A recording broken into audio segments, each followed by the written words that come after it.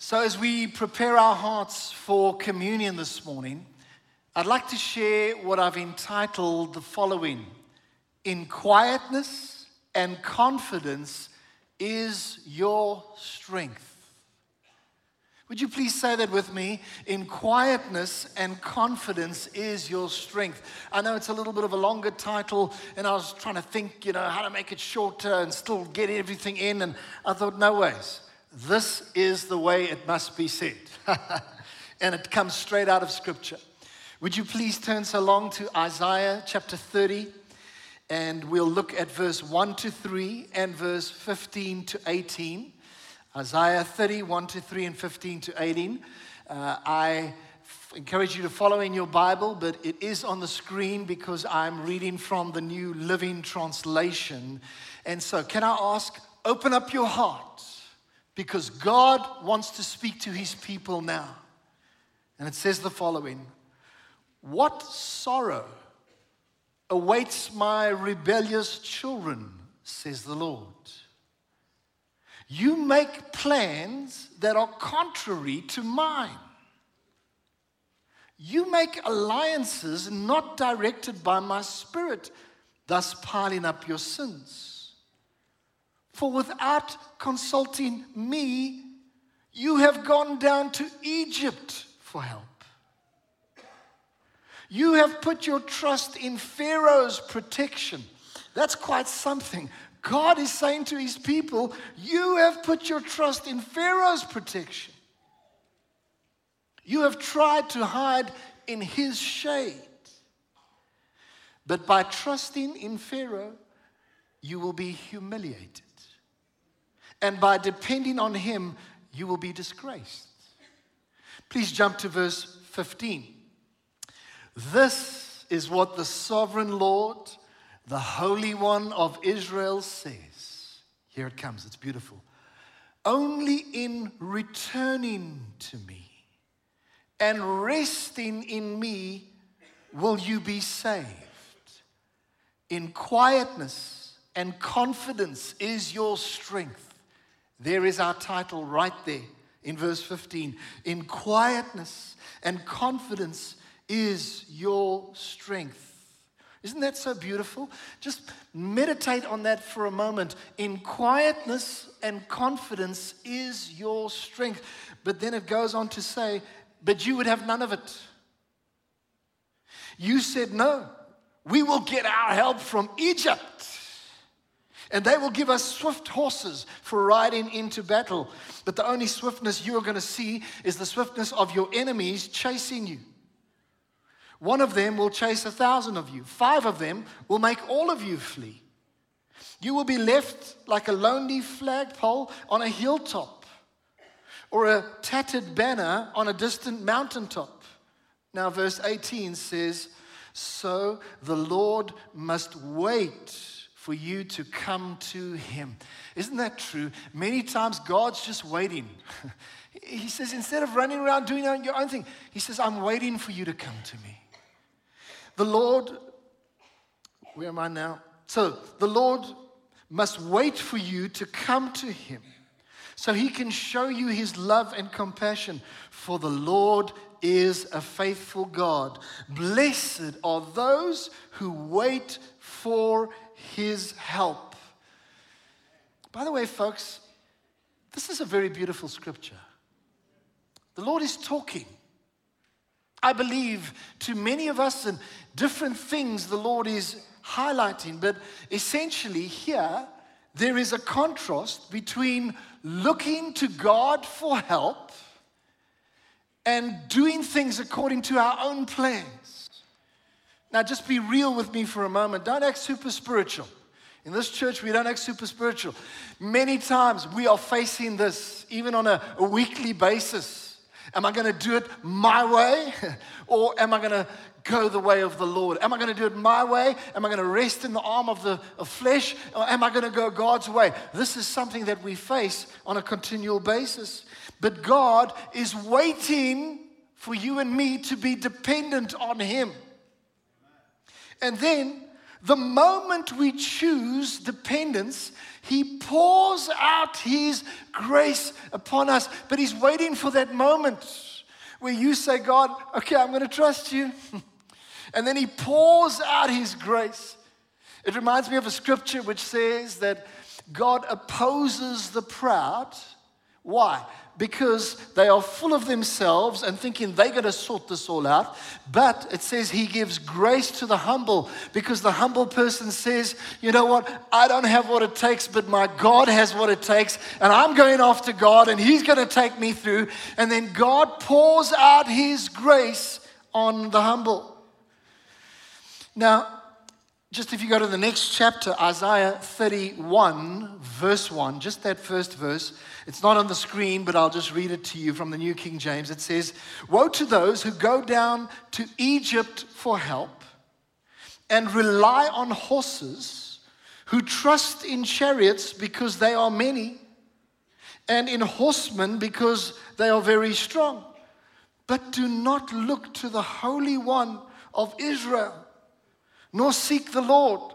You know, sometimes Egypt, which is a picture of the world, looks very strong. The chariots look strong, the horses look strong, the people who ride the horses look strong, and Egypt looks very strong. But I want to just say to you, Egypt is not strong. It is the Lord God Almighty, the maker of heaven and earth. He is the great I am. He is the omnipotent one, the all-powerful one. Come on, you're a little bit quiet today. He's the one that has the strength. And so the Lord is basically, He's jealous for the affection of our hearts, and rightfully so. He wants us to look to Him for help. He wants us to trust in Him at all times. There's another scripture in Psalm 20, verse 7 in the NIV. It says, some trust in chariots and some in horses, but we will trust in the name of the Lord our God. That's you, that's me. Come on. We will trust in the name of the Lord our God. So, consider this for a moment. Is your trust anchored in the Lord our God? Come on. Anchored in the Lord our God. Now, the context of the story here that is happening is that Israel, or Judah specifically, God's people, they were negotiating, listen to this, an alliance with Egypt to fight against Assyria. So here, Judah, God's people, they are talking to this heathen nation, Egypt, because they're impressed with them and their chariots and their horses, and they're thinking, well, let's negotiate with these guys, and then we're going to totally annihilate Assyria. But that was not God's plan, and that's the issue. It was not God's plan. And so Judah was seeking advice and seeking help from everybody else except God.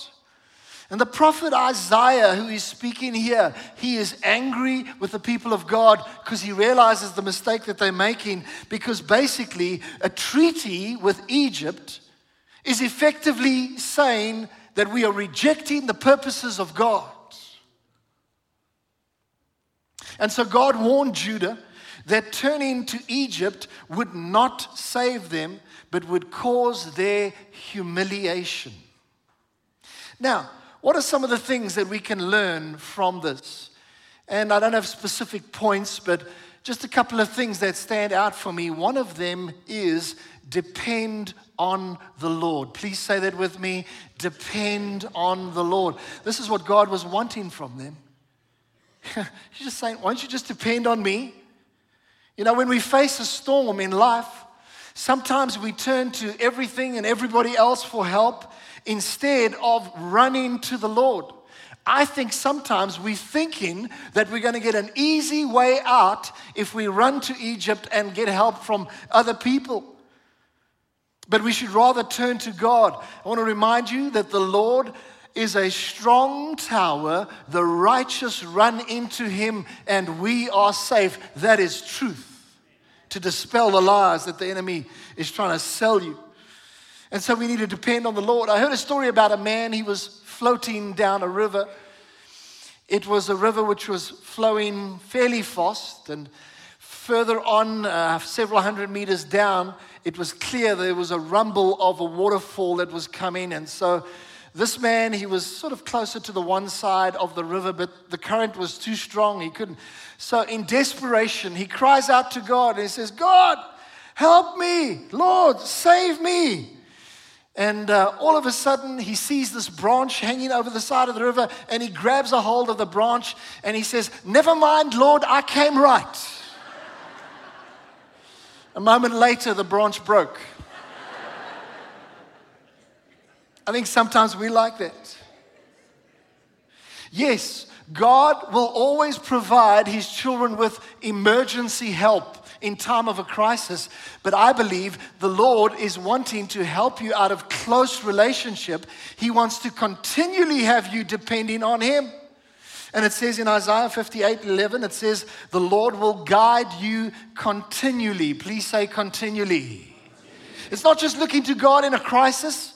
It's continually depending on the Lord. It says the Lord will guide you continually and satisfy your soul in drought and strengthen your bones. You shall be like a well-watered garden and like a spring of water whose waters do not fail. And so this is it. Depending on God continually is what the Lord is calling for. Another thing we can learn from this today is stay in step with God. Please say that with me. Stay in step with God. You know, the enemy does not want you to be in step with God.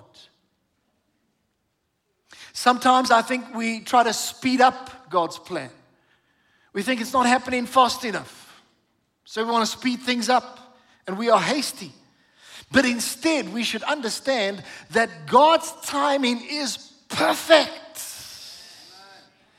I like the word impeccable. I don't know, it just sounds so much more spot on. God's timing is absolutely impeccable, and so we must stay in step with God. Years ago, when I was a youth leader in my dad's church at Hatfield, I remember a guy from America came to speak to all of us as the young people. And he gave this illustration, and he says, here you are walking in the timing of the Lord. And this is exactly the pace, and you're walking according to the rhythm of heaven.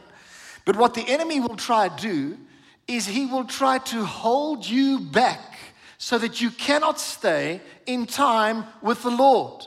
He'll try to hold you back through guilt, through condemnation, through making you think you're never going to accomplish anything, all sorts. He'll try to hold you back. Or he will try to push you ahead of the timing of God so that you are completely running ahead of the plans of God. But here's the thing. The right thing at the wrong time is still the wrong thing.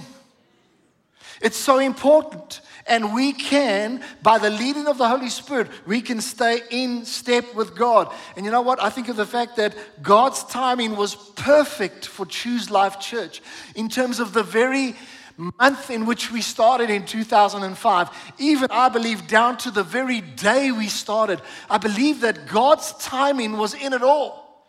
And because of that timing, many things just fell into place. One of them was that 3.5 years after the church had started, we were able to buy this church facility.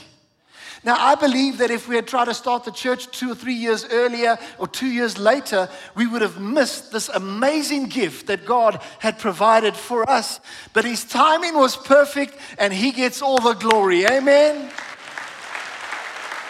And His timing is also perfect for your life. Let's just reiterate verse 15. Just bring it up on the screen again, please. It says, this is what the sovereign Lord, the Holy One of Israel says, only in returning to me and resting in me will you be saved. And here it comes.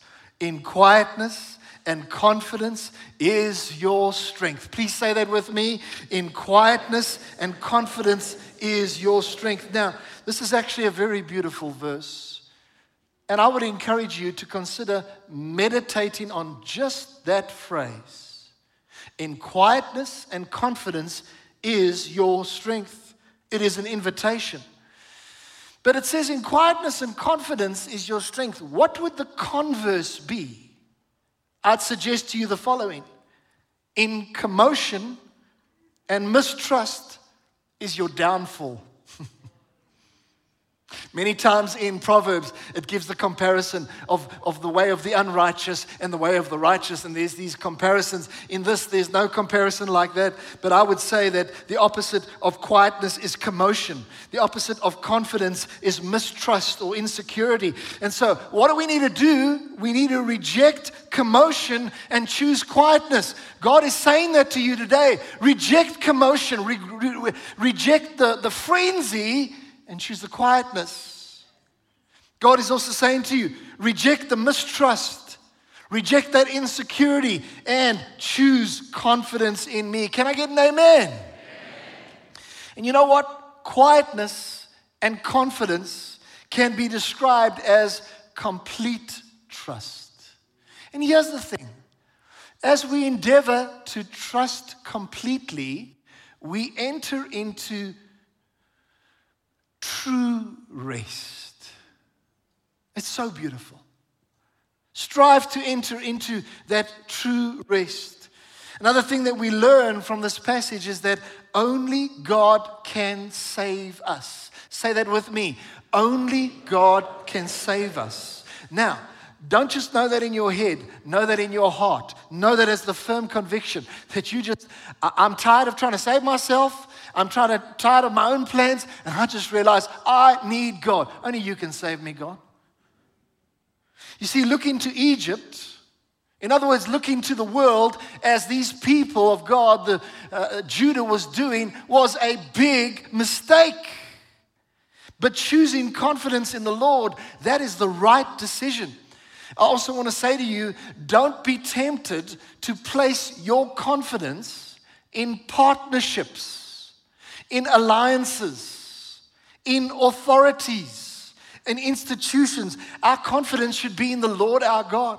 For instance, you can have a business person and the company's doing quite well and so on, but they need an injection of more capital and cash into the company, and you come across this person and they're so keen and they want to invest in your company, and next thing, you shift your confidence off of God. You've been looking to Him all along, and now your confidence is in your partner. And you say, my partner's going to do stuff. He's going to make, or they're going to make this company be incredible. No, you've turned to Egypt. Now, there's nothing wrong with partnerships. And by the way, make sure as a believer that you are not unequally yoked. Yes, that's what the Bible says.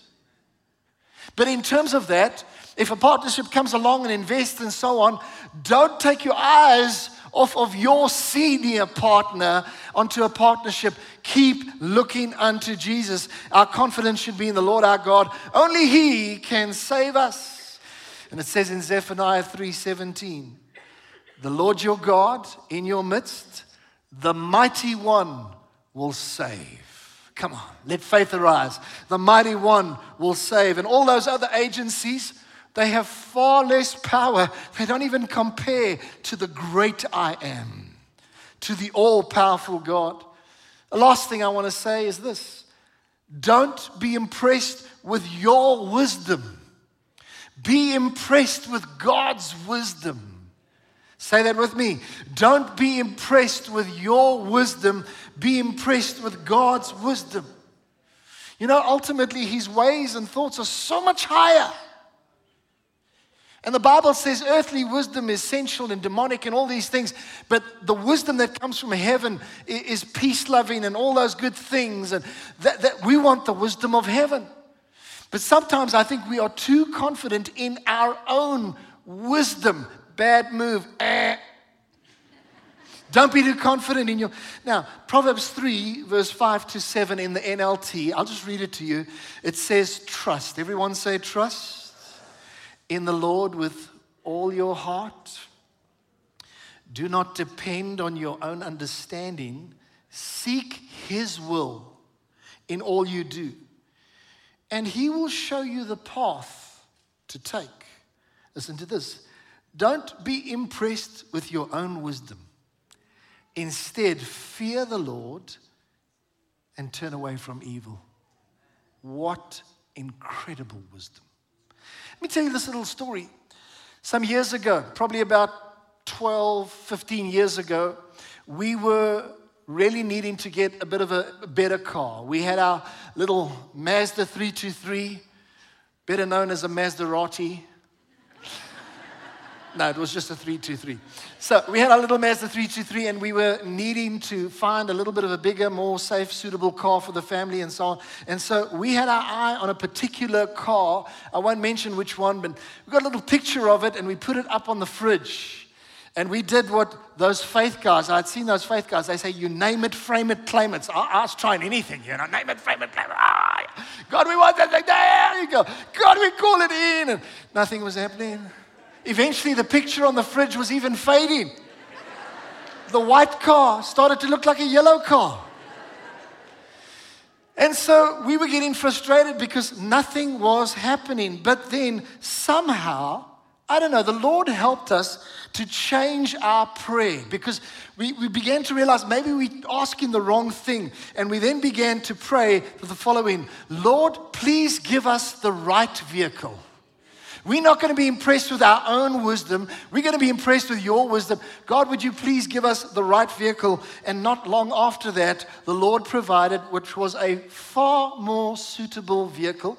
It was lighter on fuel. It had better safety features. It was so ideal for us, and we drove that car for many years.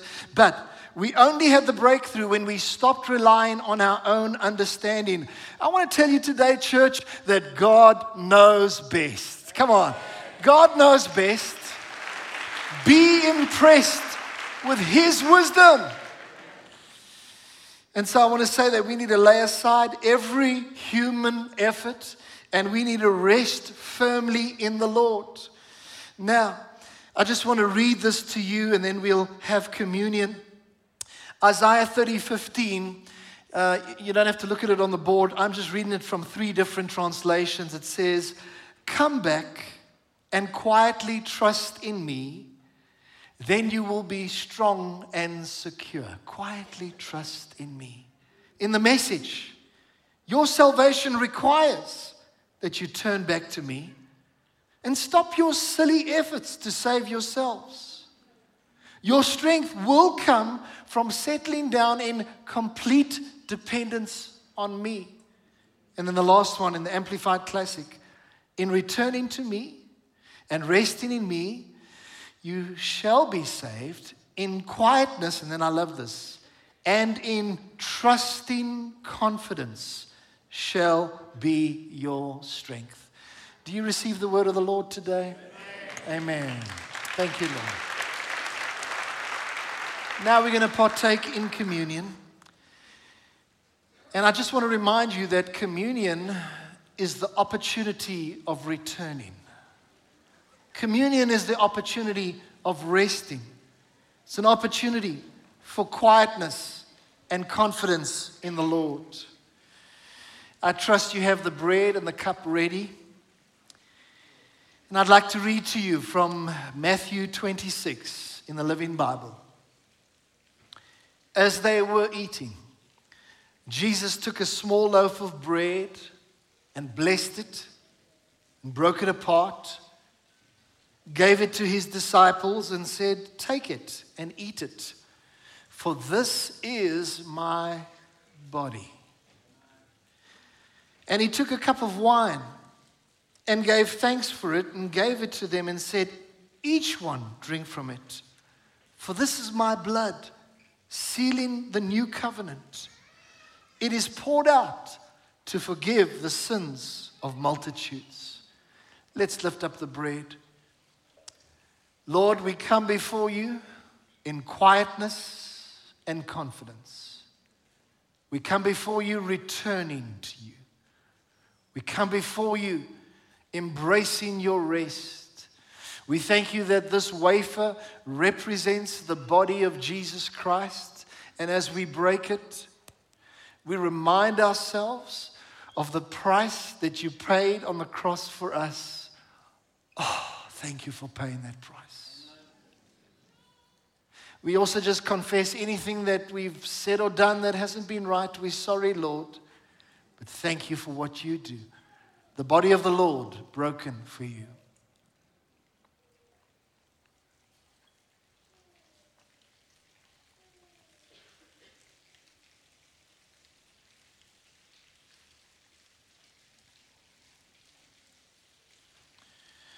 And now, Lord, we lift up the cup. Scripture tells us that this cup represents the blood of Jesus. And we just think of how incredibly privileged we are to partake. Aren't we, child of God? We're privileged. And Lord, thank you that as we partake of this cup, we receive everything that the covenant that you've made with us has made available. We say yes to it all. We want to receive an access of everything and of every spiritual blessing in Christ Jesus, the blood of the Lord shed for you.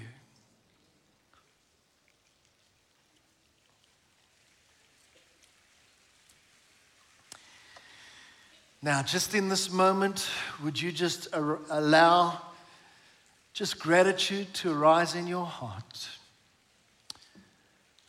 We love you, Jesus. We thank you for all that you have done for us. We realize that it is by the grace of God that we stand. Also, Father, I want to add to this prayer to thank you that Jesus, you are coming again. You are the King that is going to return for us. And we want to live with an expectation of the reality of your return. I speak blessing out over the people of God. Just receive this from your heavenly Father. The Lord bless you and keep you. The Lord make his face shine upon you and be gracious to you. The Lord lift up the light of his smile upon you and give you peace in Jesus' name. Amen. God bless you, everybody. Have a wonderful day.